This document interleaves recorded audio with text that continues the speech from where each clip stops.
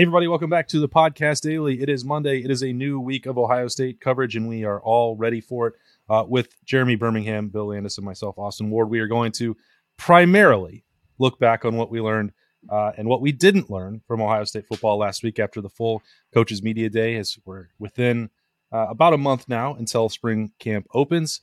But before we do that, there was a rivalry basketball game on Sunday, and the free fall for the Buckeyes just absolutely, there's no end in sight. Berm, you were not part of our previous conversation where Bill and I touched on just about everything that we could on the current state of that team and Chris Holtmann's status moving forward. When you, more than anybody, seem to want to be invested in this program, but that's got to be kind of hard right now. What are you making of what's happening here? It just seems like a team that doesn't have any real sense of what it means to play team basketball. And I think in the Big Ten, more than any league around the country, if you're not willing to pass the ball and move without the ball, then things get stagnant. Their defenses in the Big Ten are too good and allowed to be too physical to try to play hero ball. And that's just what Ohio State does. On Sunday, we watched as the Buckeyes battled. I mean, that's what they always do. They always fight. And that's a testament to Chris Holtmann and what they teach and coach. But at some point, the fight isn't enough if you're not playing team basketball. And we watch as Bryce Sensabaugh, as he's hitting sort of this wall. He's fouled out 2 games in a row. Bruce Thornton, who has struggled for the last month and a half to score points, has a career high on Sunday, but nobody else is there to help out. So it's just very frustrating to watch a team that has veteran leadership. I don't care about 10 new guys. That's part of college basketball now. There's 3 teams in the Big Ten that have double-digit new players. So it's not a unique problem to Ohio State. This is a problem that the veterans at Ohio State are just simply not leading the young guys. And that is really, really disappointing when you have guys like Zed Key and Justice Suing who've been there as long as they have been. Yeah, the thing that's most disheartening, I think, if you're an Ohio State basketball fan, is that January was January. There were 2-7, I believe. Calendar flips to February. You think, okay, let's flush that. Let's try to stack some wins here, see if we can't scrape our way back into NCAA tournament contention. Starts with a home game against a Wisconsin team that's not particularly good and in the basement of the Big Ten, just like you are, and you lose that one, and then you go on the road, and it's kind of flat again against Michigan. The start, I think, on the road against Michigan was better than it was against Wisconsin the other night, which I suppose is progress, but the result is the same, and the season continues to slip away, and they are under 500 in February for the first time in like 20 years. So since the Jim O'Brien era. Yep. It's very unusual. And look, we talked about the financial reasons why no change is expected with Chris Holtmann or from Gene Smith. But if you have to start the month of February with a vote of confidence from your athletic director, that's a pretty bad sign. There's no reason for anybody to want to go support this team down the stretch when that's already the period that we're in, where Gene Smith is trying to spin this forward because of a contract extension that, whether it was smart or not, whether it was a horrific mistake at the time or not, it doesn't change that it exists. And now you're like, well, he's the coach of the future. I don't know how anybody is supposed to react to that when there's still 5 weeks of this. And there's really, as I said, there's no end in sight. I don't see how it can get any better. I'm beating a dead horse in that regard, but like, it's ridiculous. It's absolutely ridiculous. Yeah, I'm an optimist. I'm an eternal optimist in my heart. Oh yeah, that's right. I really do believe that with the makeup that you have of this team, with the core that you have of young players, with the recruiting class that's coming in next season, you have talent at a level Ohio State hasn't had, just player to player, probably since the 2010, 2011 team, where you have guys that can just get things done, especially next year when you add guys like Scotty Middleton, et cetera. You should have Zed Key back. I think if I'm just trying to find a silver lining here somewhere, and that's what I do, is that Bryce Sensabaugh's recent struggles maybe lead him to return next year when he could be a top 20 pick in the NBA draft. Probably won't happen, but I think that's why you look at Holtmann's, next year and a half and say, this is the measuring stick, not this season. It's this season and next season. And if things are the same way next season, when you have 8 very talented freshmen and sophomores and there's still no continuity and there's still no chemistry, then that seems to me like a much bigger issue. So I'm always willing to give a coach a reprieve, especially considering just the way the Big Ten is. And this is, I think that's the frustrating part. This year's Big Ten is not very, it's not top heavy. Like, this is a good conference, but it's not what it's been the last handful of years. So you start the way Ohio State did and just fall off on that is a problem. And I don't think there's any way to avoid calling it that, but Gene Smith also is not going to hyper react. And we know that. So it's kind of pointless to talk about it as a, is he going to be fired thing. He did last spring. Yeah, but he shouldn't have then either. I mean, it shouldn't have if you're going to give the extension, but he got the extension. So now you have to ride it out. You have to let this season and next season play out before you make that sort of move, I think.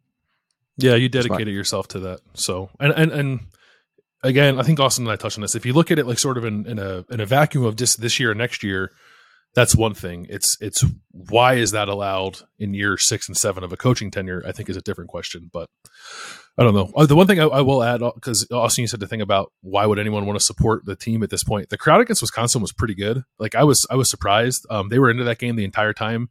Part of that was probably they were all really mad at the officials in that game and got juiced up when Chris Holtmann got ejected.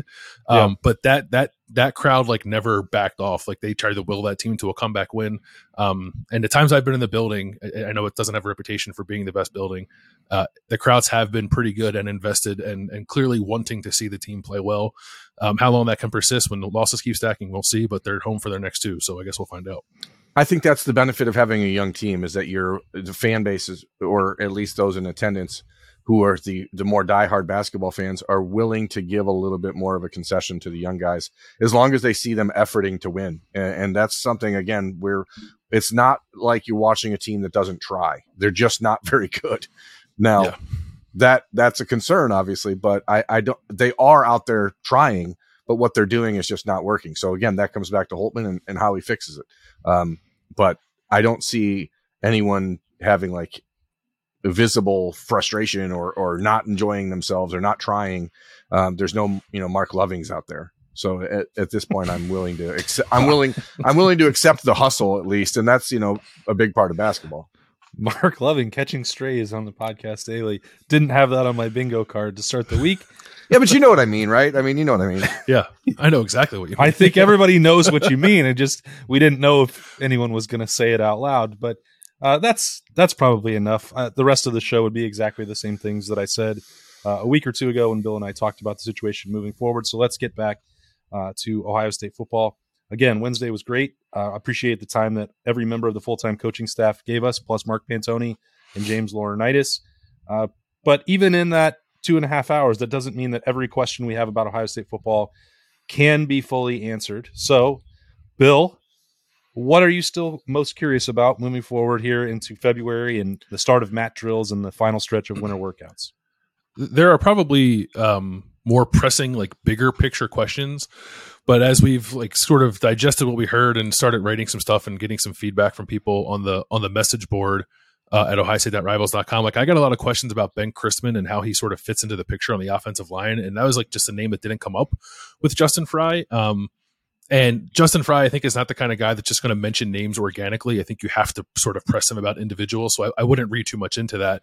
But I am very curious about how a guy who seems like he's multi-positional, I think can play guard, probably can play tackle. He has pretty good size. Fits into the picture there where they have openings in the depth at all 4 of those positions: left tackle, right tackle, left guard, right guard. So I'd like to learn a little more about the progress he's made because if the 2020 recruiting class, or at least the guys who were still left over, like I think you feel pretty good about where Jacob James and certainly where Josh Fryer are, but the rest of that class not so much. And then you get into 2021 and it's like Donovan Jackson, and then if there's like another like miss there, and I'm not labeling him at Ben Christman a miss just yet, but I think you need that to be a hit in order to feel really good about your depth. So he was like toward the top of the list of guys that I still find myself wondering about just kind of how he fits into the puzzle after those interviews. Yeah, that makes sense. I mean, you're talking about a guy who was a top 100 player coming out of high school and from Ohio. Everyone wants to see him succeed, but we know the offensive line's a developmental position. 2 years in the program generally is not long enough for a guy to make an impact unless they are a Paris Johnson or a Luke Whippler. So I think it makes sense, though, that people are concerned about it because we're waiting, I think, for people to see something out of Grant Toutant or Trey LaRue in the 2020 class, and you automatically just now leap ahead to the 22 class and try to see, okay, what about Fitzpatrick? What about Shabola? But there's still Crispin there in the middle.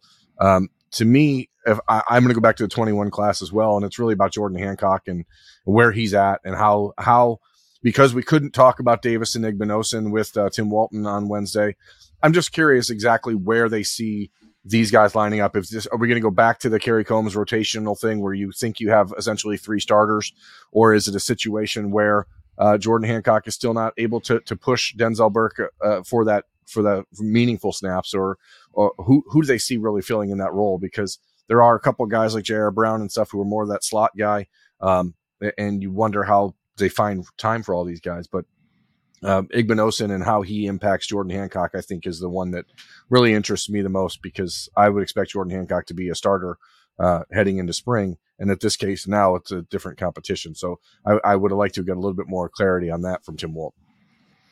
I felt the same way at safety, Berman. And maybe I'm just being, I don't know, too dumb about it or thinking too hard about it. I'm not sure which. Like, I know that Sonny Styles needs to play. I know that Kai Stokes has the ability to play. I feel like Lathan Ransom can play any of the spots in the secondary potentially for Ohio State. So, like, it shouldn't be that hard because, like, Cam Martinez or Jahad Carter are going to play in the nickel. But I still then you throw Josh Proctor in the mix. I still can't wrap my mind around, okay, well, who are going to be the first 3? And then how much is it experimentation? How much are different personnel groups? Like, what do you want to do if you're Perry Eliano and Jim Knowles trying to piece together that group? Because there's certainly enough talent. There's certainly enough versatility.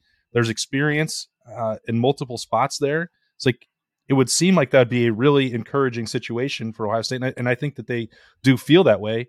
I don't really know how they're going to line up and how consistently they would roll with the same 3 guys, and what is the best spot for Lathan Ransom to actually play moving forward. So again, the answer could be much more obvious than I feel like it is, but I tried to ask both of those coaches about it, and it was like, well, we can do whatever we want, and we'll do 75% of this and 25% of that. And like, well, great. Can you actually tell me what the 75% is and what, because I don't really feel like I have a good idea of what, and they don't have to decide right now, which is the benefit that they have going into March and April. But I don't know. Maybe you guys feel like it's more clear cut than I have it in my own mind, but I haven't got to that point yet.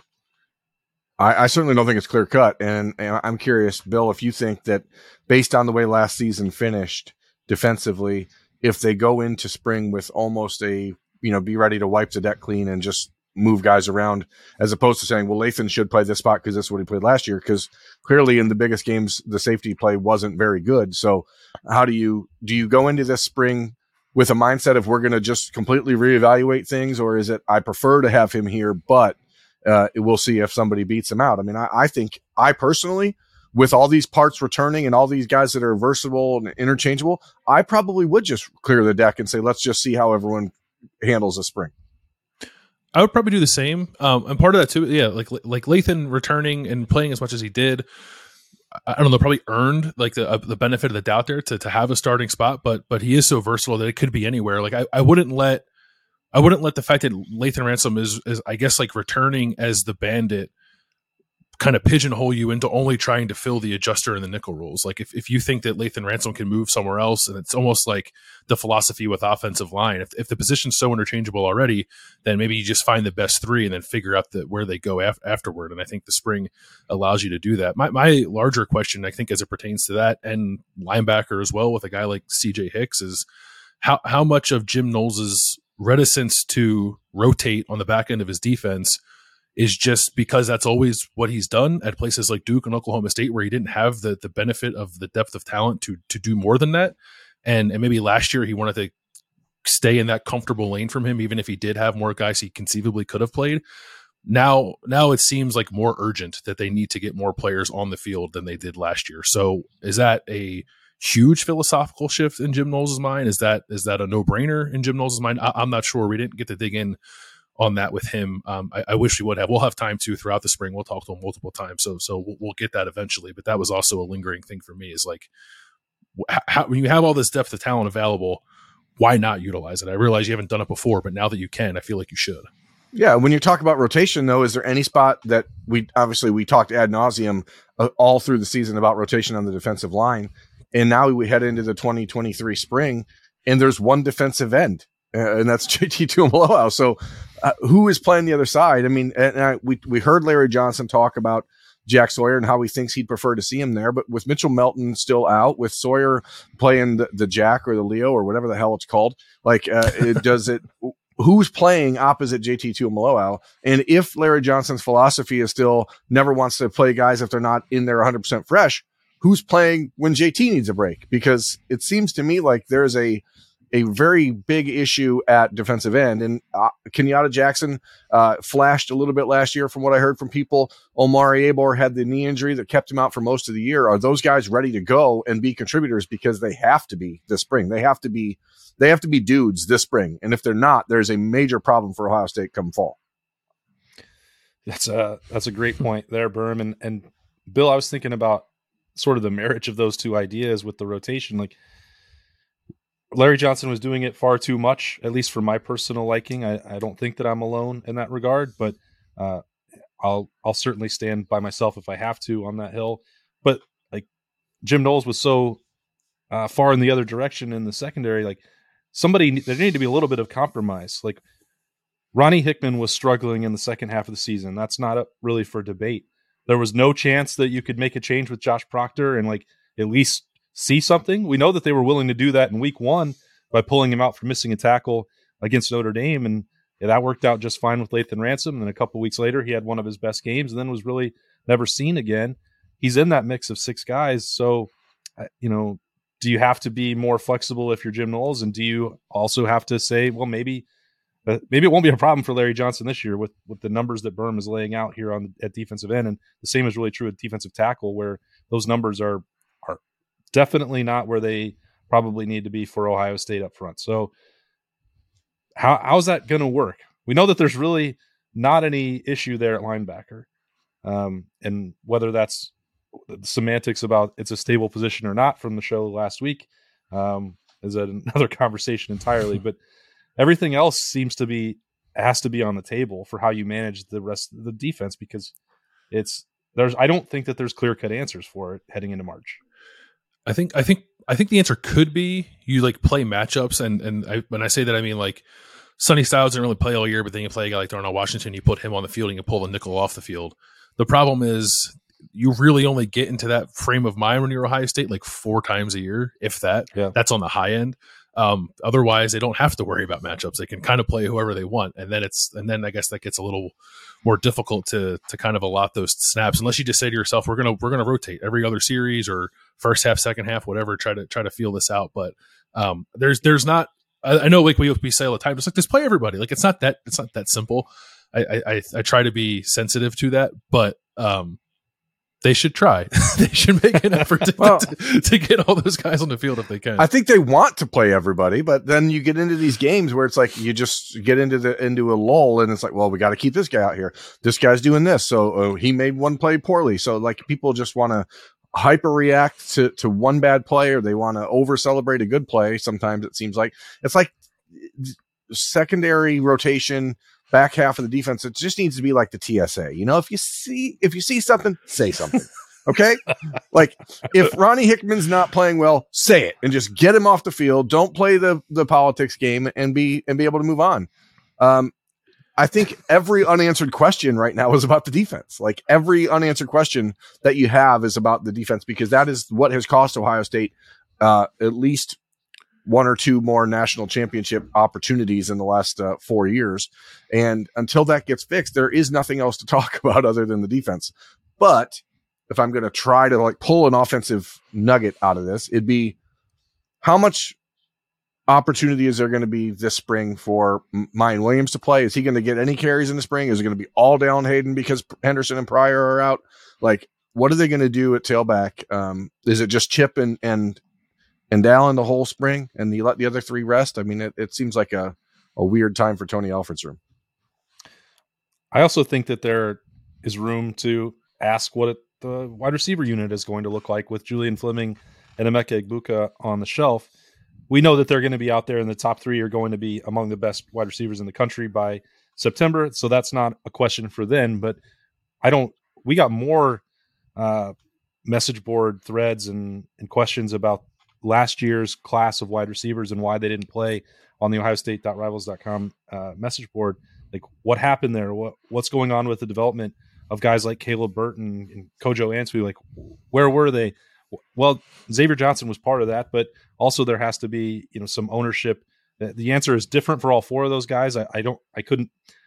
We shouldn't generalize and paint it with the same brush. Some guys have physical development they had to go through. Some had injuries. Some had to, learn how to practice habits at this level. Like, it's not the same for all of them, and it could be a mix in some cases as well. But, this is still a pretty significant spring for them because the next wave then is on the way. We know how well Ohio State and Brian Hartline recruited that position. So, if you can't maximize what you learned in year one when you weren't playing at all in this spring where the opportunity is going to be there without two starters practicing, with Marvin Harrison not needing to do anything of substance really at all, although he'll want to, of course, because of his work ethic. Like this, I don't know how to handicap which of those four is closest, other than CJ Stroud saying that Caleb Burton was more mature in bowl practices than he had been previously throughout last fall. So other than that, I don't really know how to say this guy's the closest to maybe helping expand the rotation for Ohio State.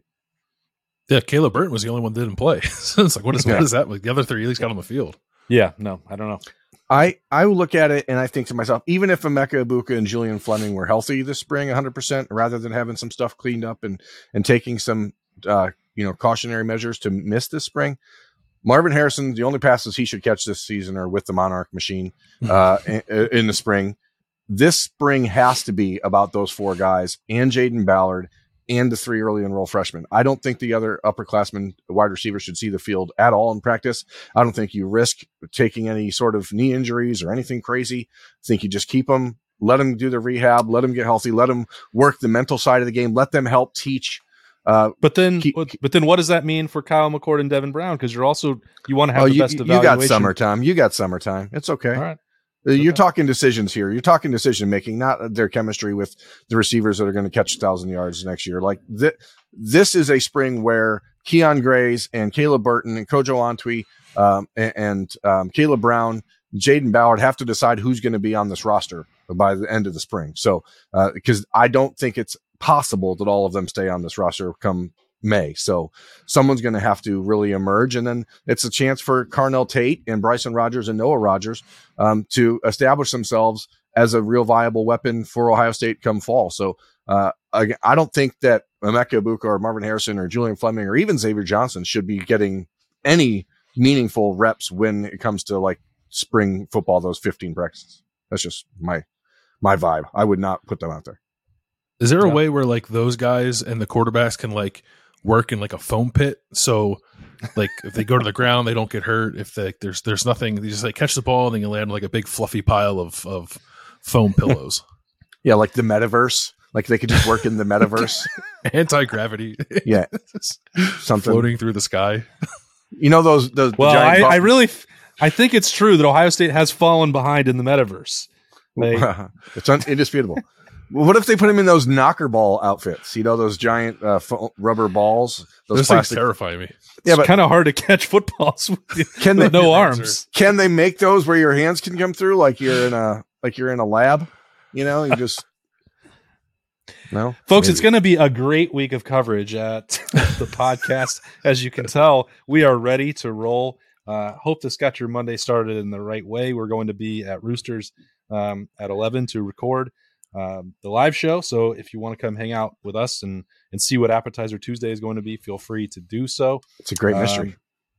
Yeah, I actually do know what it is, but I'm not going to look it up. I want the suspense to build as we get ready. And then we'll have some more position previews coming in the week ahead. And then a little bit of you'll see for the rest of the coverage on the podcast daily as we try and get through this slow period for Ohio State football ahead of spring camp. That's Berm, Bill. I am Austin. Thanks for joining us. We'll see you next time.